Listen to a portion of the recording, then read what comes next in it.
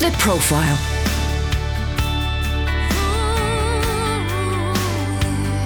You're listening to Premier Christian Radio. Where faith comes to life.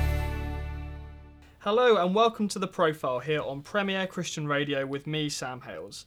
The Profile is brought to you in association with Premier Christianity magazine. To request a free sample copy of the magazine, visit premierchristianity.com. Now today on the programme, I'm speaking with Terry Waite. Whilst working as a hostage negotiator and envoy for the Church of England in Lebanon in the late 1980s, Terry was kidnapped and held hostage for nearly 5 years by Hezbollah. His remarkable story is told in Taken on Trust, a bestseller which has now been reissued by Hodder and Stoughton to mark 25 years since the story was first published. Terry, welcome to the programme. Thank you very much. Nice to be here. And if I may say so, if I can just say to some of your listeners who were listening a number of years ago, thank you for your support, because I know that many listeners did give me their support over the years and have written to me across the years. Absolutely. And I just like, it gives me a nice opportunity to say thank you for that. Oh, wonderful. Well, thank you for sharing that. It's been, of course, nearly 30 years since these terrible events where you were taken hostage. So how does it feel now to sit here and look back on that time? I mean, I imagine there were moments where you even questioned if, this day would come for you. Oh, certainly there were times when I never expected to leave captivity. And in fact, many people thought I was dead. My wife was told that I was dead because someone who'd been in Lebanon came back to this country, went to see her and said, "Your husband's dead." She said, "How do you know?" They said, "Oh, we've seen his grave." And she said, "I believe it when there's proof positive." And she refused to believe that. But it was over 3 years, 4 years, I think, before she or anybody else got any knowledge that I was, in fact, alive. Looking back now, what's your understanding of the events that led up to that? Because I imagine now they're quite different to what you thought was going on at the time. I mean, you say yourself, taken on trust. You trusted these people.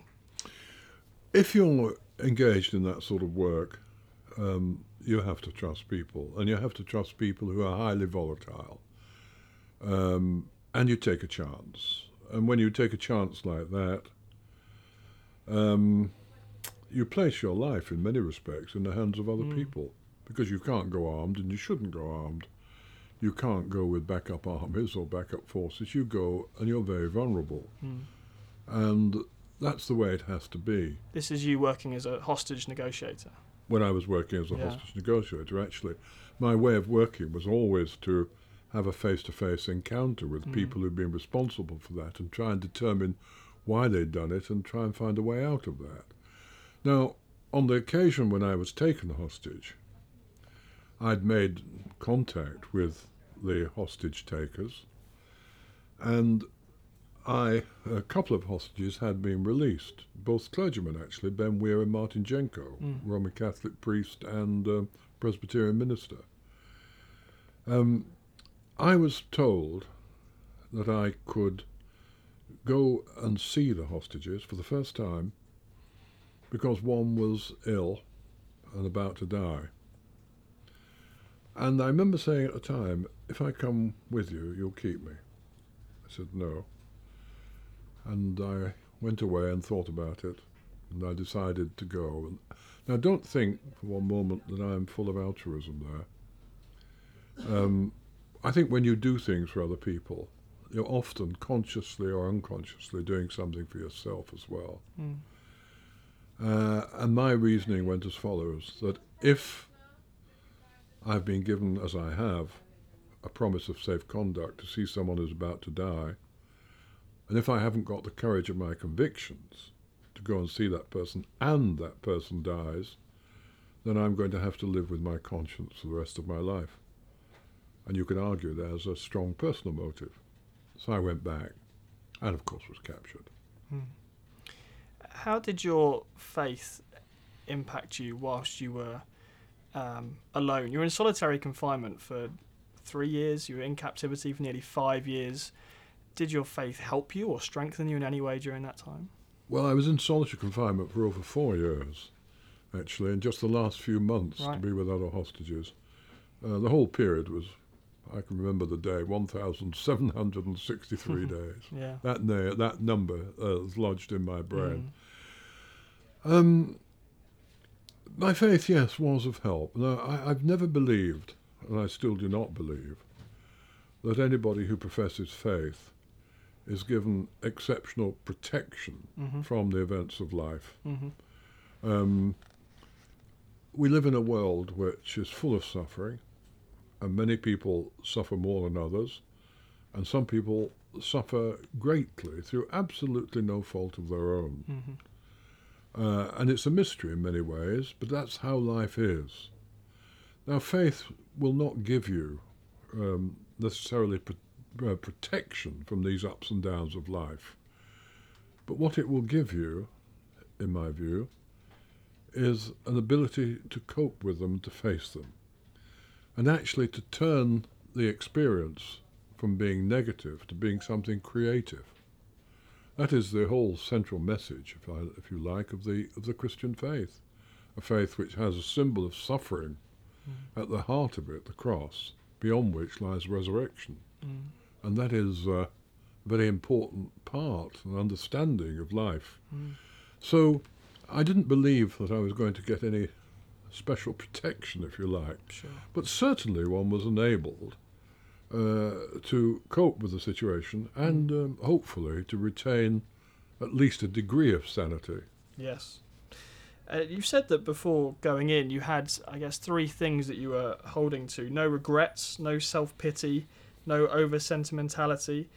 You considered that these 3 things could be dangerous in your situation, I guess, to your own mental stability whilst in captivity. What was so dangerous about those 3 things? Well, the danger of those 3 things was this. Looking back on life, all of us will be able to look back and say, oh, I wish I hadn't done that. Something that's fallen across our path. We've done something which we ought not to have done. As the poet puts it, I've done those things we ought not to have done, so on and so forth.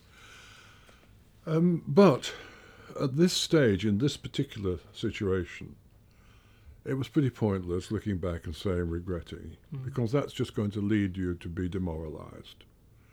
Accept what is. Accept the fact that that's in the past. You've tried to deal with it as best you can. Go on. No over-sentimentality meant something rather similar, really. You look back on life and you say, oh, I wish I'd been a better family man, spent more time with the children, done this, that, and the other. But the fact of the matter is, you may wish that, but you can't relive your life. Yeah. Your life is lived as it is to this point. And if you think and dwell too much on that, again you'll be demoralized. And the third thing, no self-pity.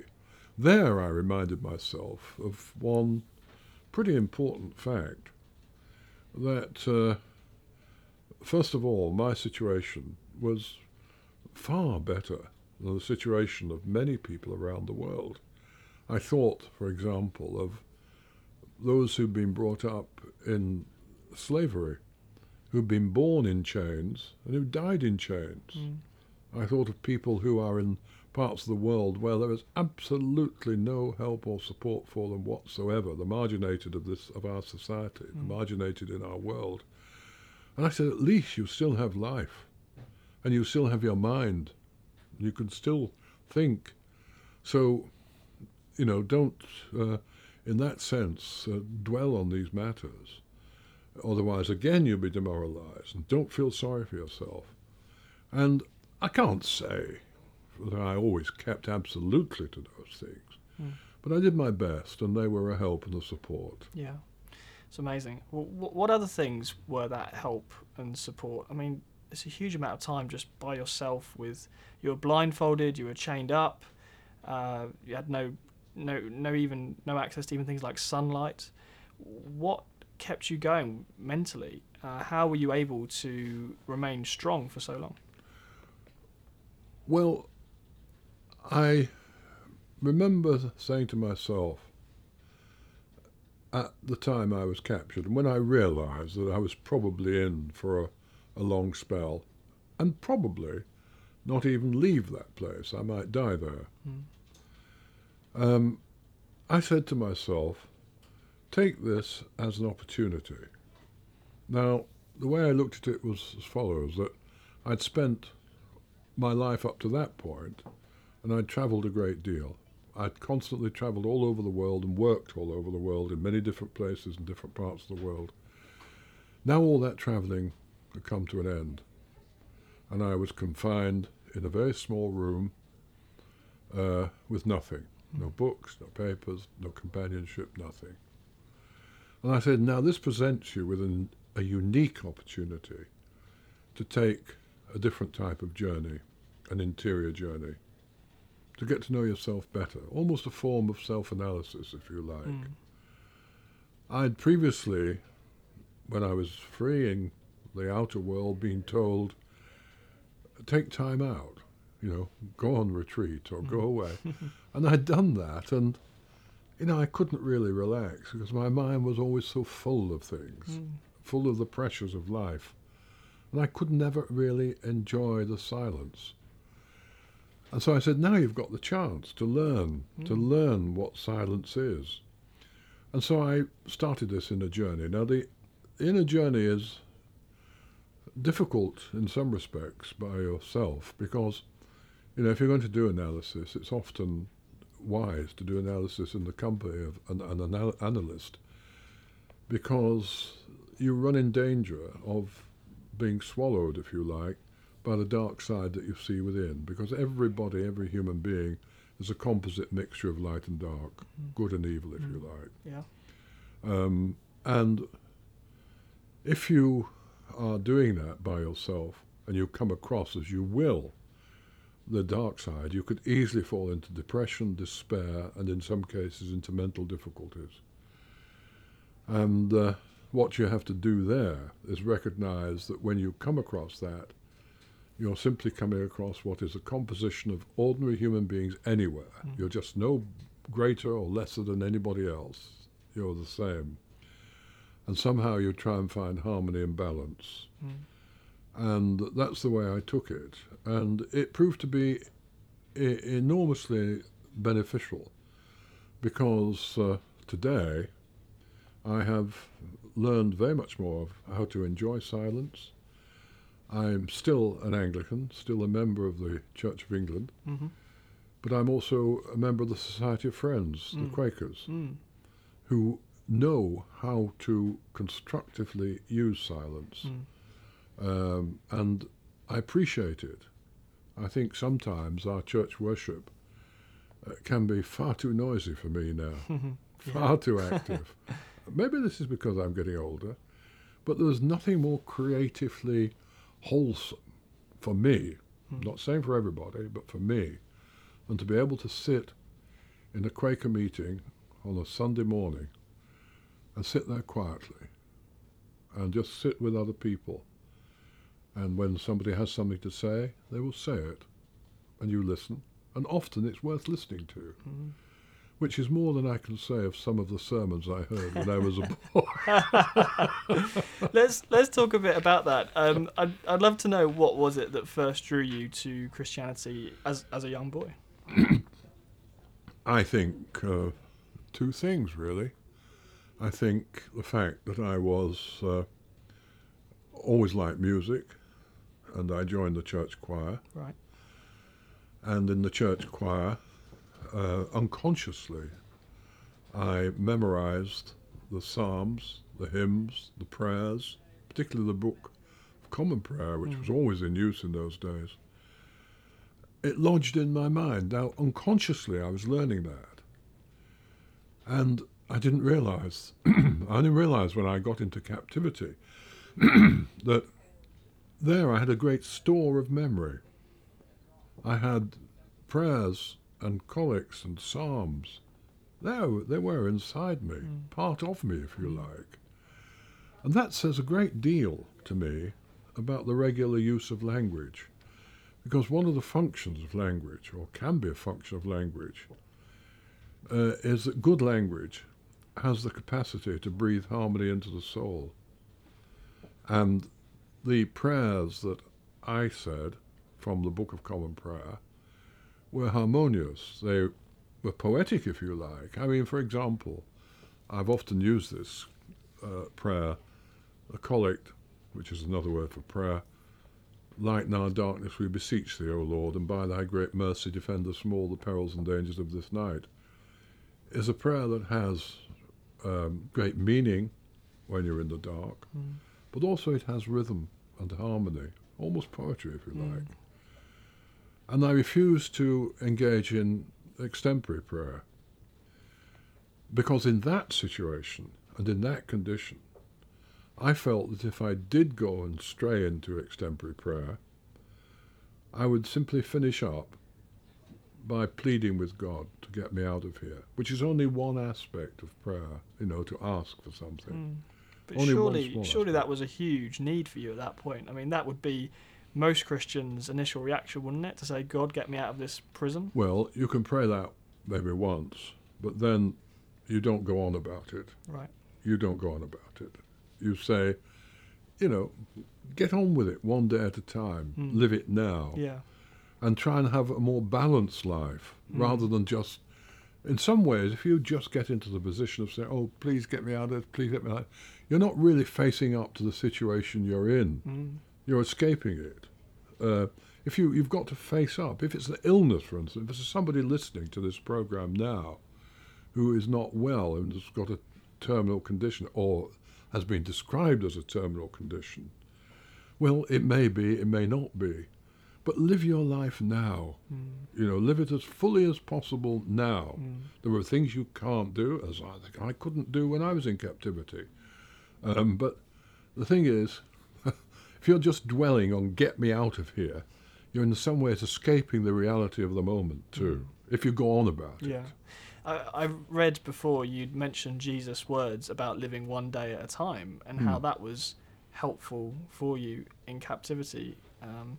I guess there would have been a temptation to look ahead and to wonder what was going on in the outside world, but did you just have to stay focused with your one day at a time? Well, I was incredibly curious as to what was happening in the outside world. I mean, I genuinely craved information. I mean, obviously, about my family. Was my mother still alive?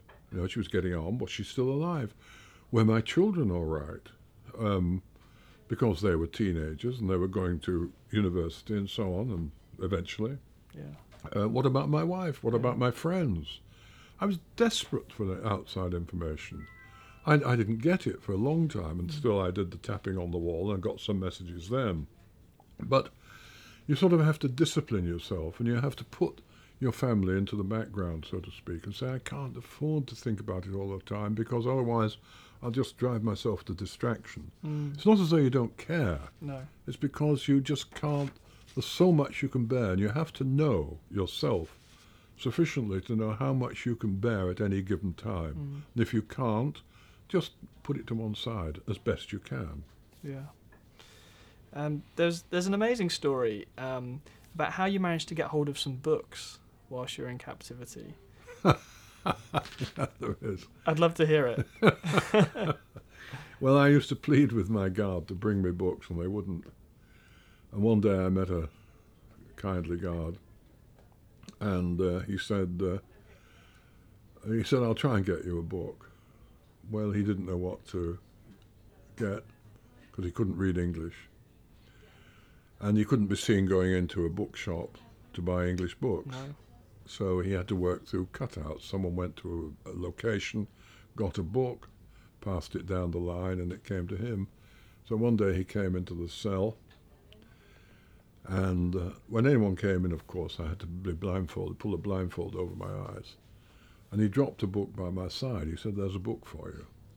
I said, oh, thank goodness, after all this time. And he went out of the room. I removed the blindfold and picked it up and looked at it.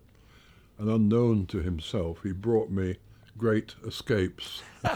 Escapes from prison camp in World War II. Totally useless. Because I had the story of the wooden horse and Eric Williams and escaping. So whenever they came in the cell and said, do you want anything, in a perfunctory sort of way, I used to say, a wooden horse would be very useful. And they thought I'd gone off my head. But then he brought me another book, which was a manual of breastfeeding. Well, being the father of twins, having bottle-fed one while my wife breastfed the other at night, I didn't want to read that again. When he bought me the ubiquitous Dr. Spock, Baby and Childcare, I realised that someone had got stuck on the Baby and Childcare shelf. Yeah. How did I get them off that when you can't communicate? No. So I asked for a pencil and paper. Now, I'd had a pencil and paper twice, once when I was facing a mock execution and on this occasion. So he brought me a pencil and paper. He said, you can have it for a couple of minutes. And looking beneath the blindfold, I drew on that picture, on that paper, a picture of a penguin. So if you see that on the front of a book, buy it, it'll be a good book.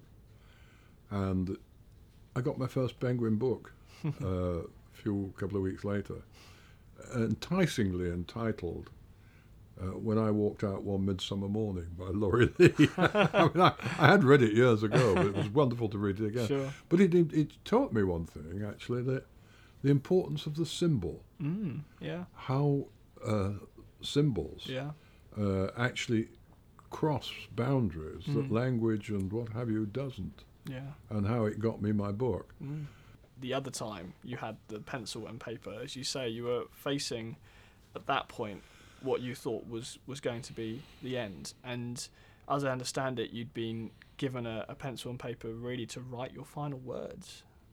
What did you write? As far as I remember, I wrote that I believe this is words to this effect, that this is my final message to you all. I express my care and concern for them. I said that I was in good spirits. And I said, do not think too badly of my captors. They have, had their own experiences, negative experiences of life. And I try and understand them. Words to that effect. Yeah. I wasn't going to be bitter. I wasn't going to be pleading either. I saw no reason to plead for my life. I wanted to maintain reasonable dignity if I was going to die. I asked to say a prayer, and I said a prayer out loud. I said the Lord's Prayer out loud because I wasn't either going to be unnecessarily intimidated, but at the same time, I wasn't going to be a show-off, if you like, and just say, look, this is me brazen it out. I'm just going to say what I believe to be right, which was to say a prayer. And that was that. What is your memory of your final 24 hours of finally being released? Well, you never know, you see, when you're going to be released. There were many times when they came into the cell and said, you're going. And you prepared yourself mentally, and you didn't go. You were there for another several weeks and months, whatever. Yeah. So you believed it when it happened. When it happened. Yeah. What happened next? Well, they then said, turn round, and I felt cold metal at my forehead. And then after a moment or two, they dropped it, and they said another time. When I finally came out, yes, I regarded that final coming out at Lynham as being the end of a chapter, so to speak. I was signing off. And what happened, I was coming back on the plane, and Richard Charters, with whom I used to work at Lambeth Palace, he was chaplain. Now Bishop of London. Now Bishop of London. Yeah. And Richard and I were colleagues at one point. Right. Richard kindly came out to Cyprus and escorted me back from Cyprus back to London. He said, there'll be a lot of press at the airport. And I suggest you meet them first before meeting your family, because otherwise it'll be emotionally very difficult. He was absolutely right. Right, okay. And so on the plane, I just found a bit of paper and I jotted down a few points. I suppose I had been thinking about what I might say, but then I went in there, and that was my signing off, saying, this is it. Okay, I've done what I could. Wasn't all that successful, but I did what I could. Now, here's my statement. Now I got to meet my family. We get on with the rest of life. Sure. And indeed, you have done exactly that, been involved in so many different projects and starting charities. But I think a lot of people were very surprised when they heard you'd be going back to Lebanon, which you have done, I think, on more than one occasion. I think particularly of the time in 2012 where you actually met with Hezbollah. Well, I've often felt, I'm sure many people listening have wondered, what is it that ordinary people such as ourselves can do to at least promote peace in the world? And I felt, rather naively if you like, and simply, that one of the things that could be done would be if people who have opposing views, religious views, political views, cultural views, whatever, if they could sit down with each other, agree to put the past in the past, and try and build a new future together, we would have at least the basis for a greater settlement. And I thought it's useless me saying that unless I'm prepared to do it myself. Wow. So I went back, and 25 years earlier I had been at night to see my alleged captors, and 25 years later I went back at night to see them again in a different way. They were surprised to see me, and I sat opposite one of the leaders and said what I've said to you. And he actually responded, I don't know how accurate he was, but he said, "You're a very great man for coming and saying that. Thank you." And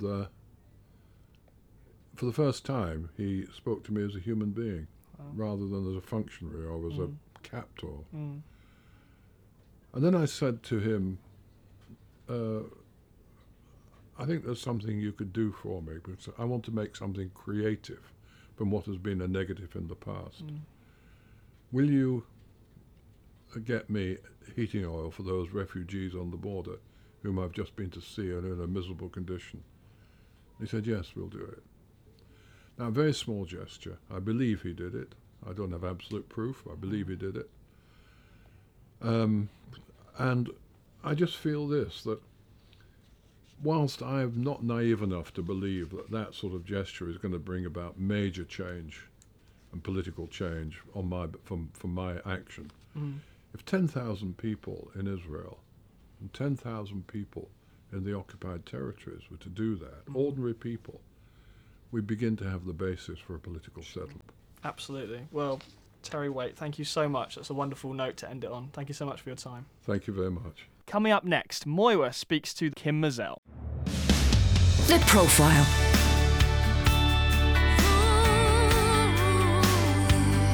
You're listening to Premier Christian Radio.